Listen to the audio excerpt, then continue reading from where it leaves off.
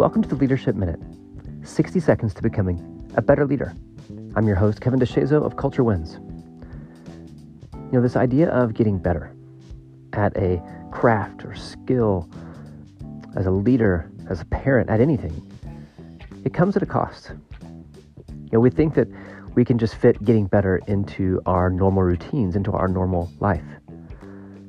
But to get better means that we have to change something. It means we have to say no to things. Sometimes it means saying no to good things so that you can say yes to better things, things that keep you on your path, things that move you forward towards this version of you that you actually want to be. It will mess with your schedule. It will mess with your routine. It will mess with your convenience. Getting better will always get in the way because it's just not convenient. It's a new way of living. It's a new way of thinking. It's a new way of working. And that means change. That means the old ways don't work. The old ways have to die. We have to shed that old skin to become who we were meant to be.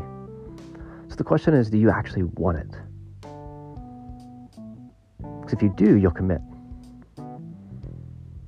If you do, you'll do the hard things. If you do, you'll make the sacrifice.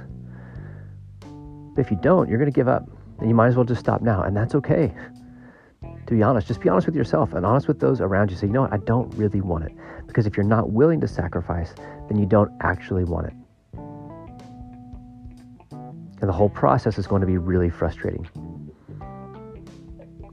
But if you're choosing to commit, if you're choosing to go down the path, realize that it's going to be inconvenient. Realize that there's going to be sacrifice. Realize that there's going to be a cost. That's just part of the process. But the payoff is worth it. Be about commitment, not convenience.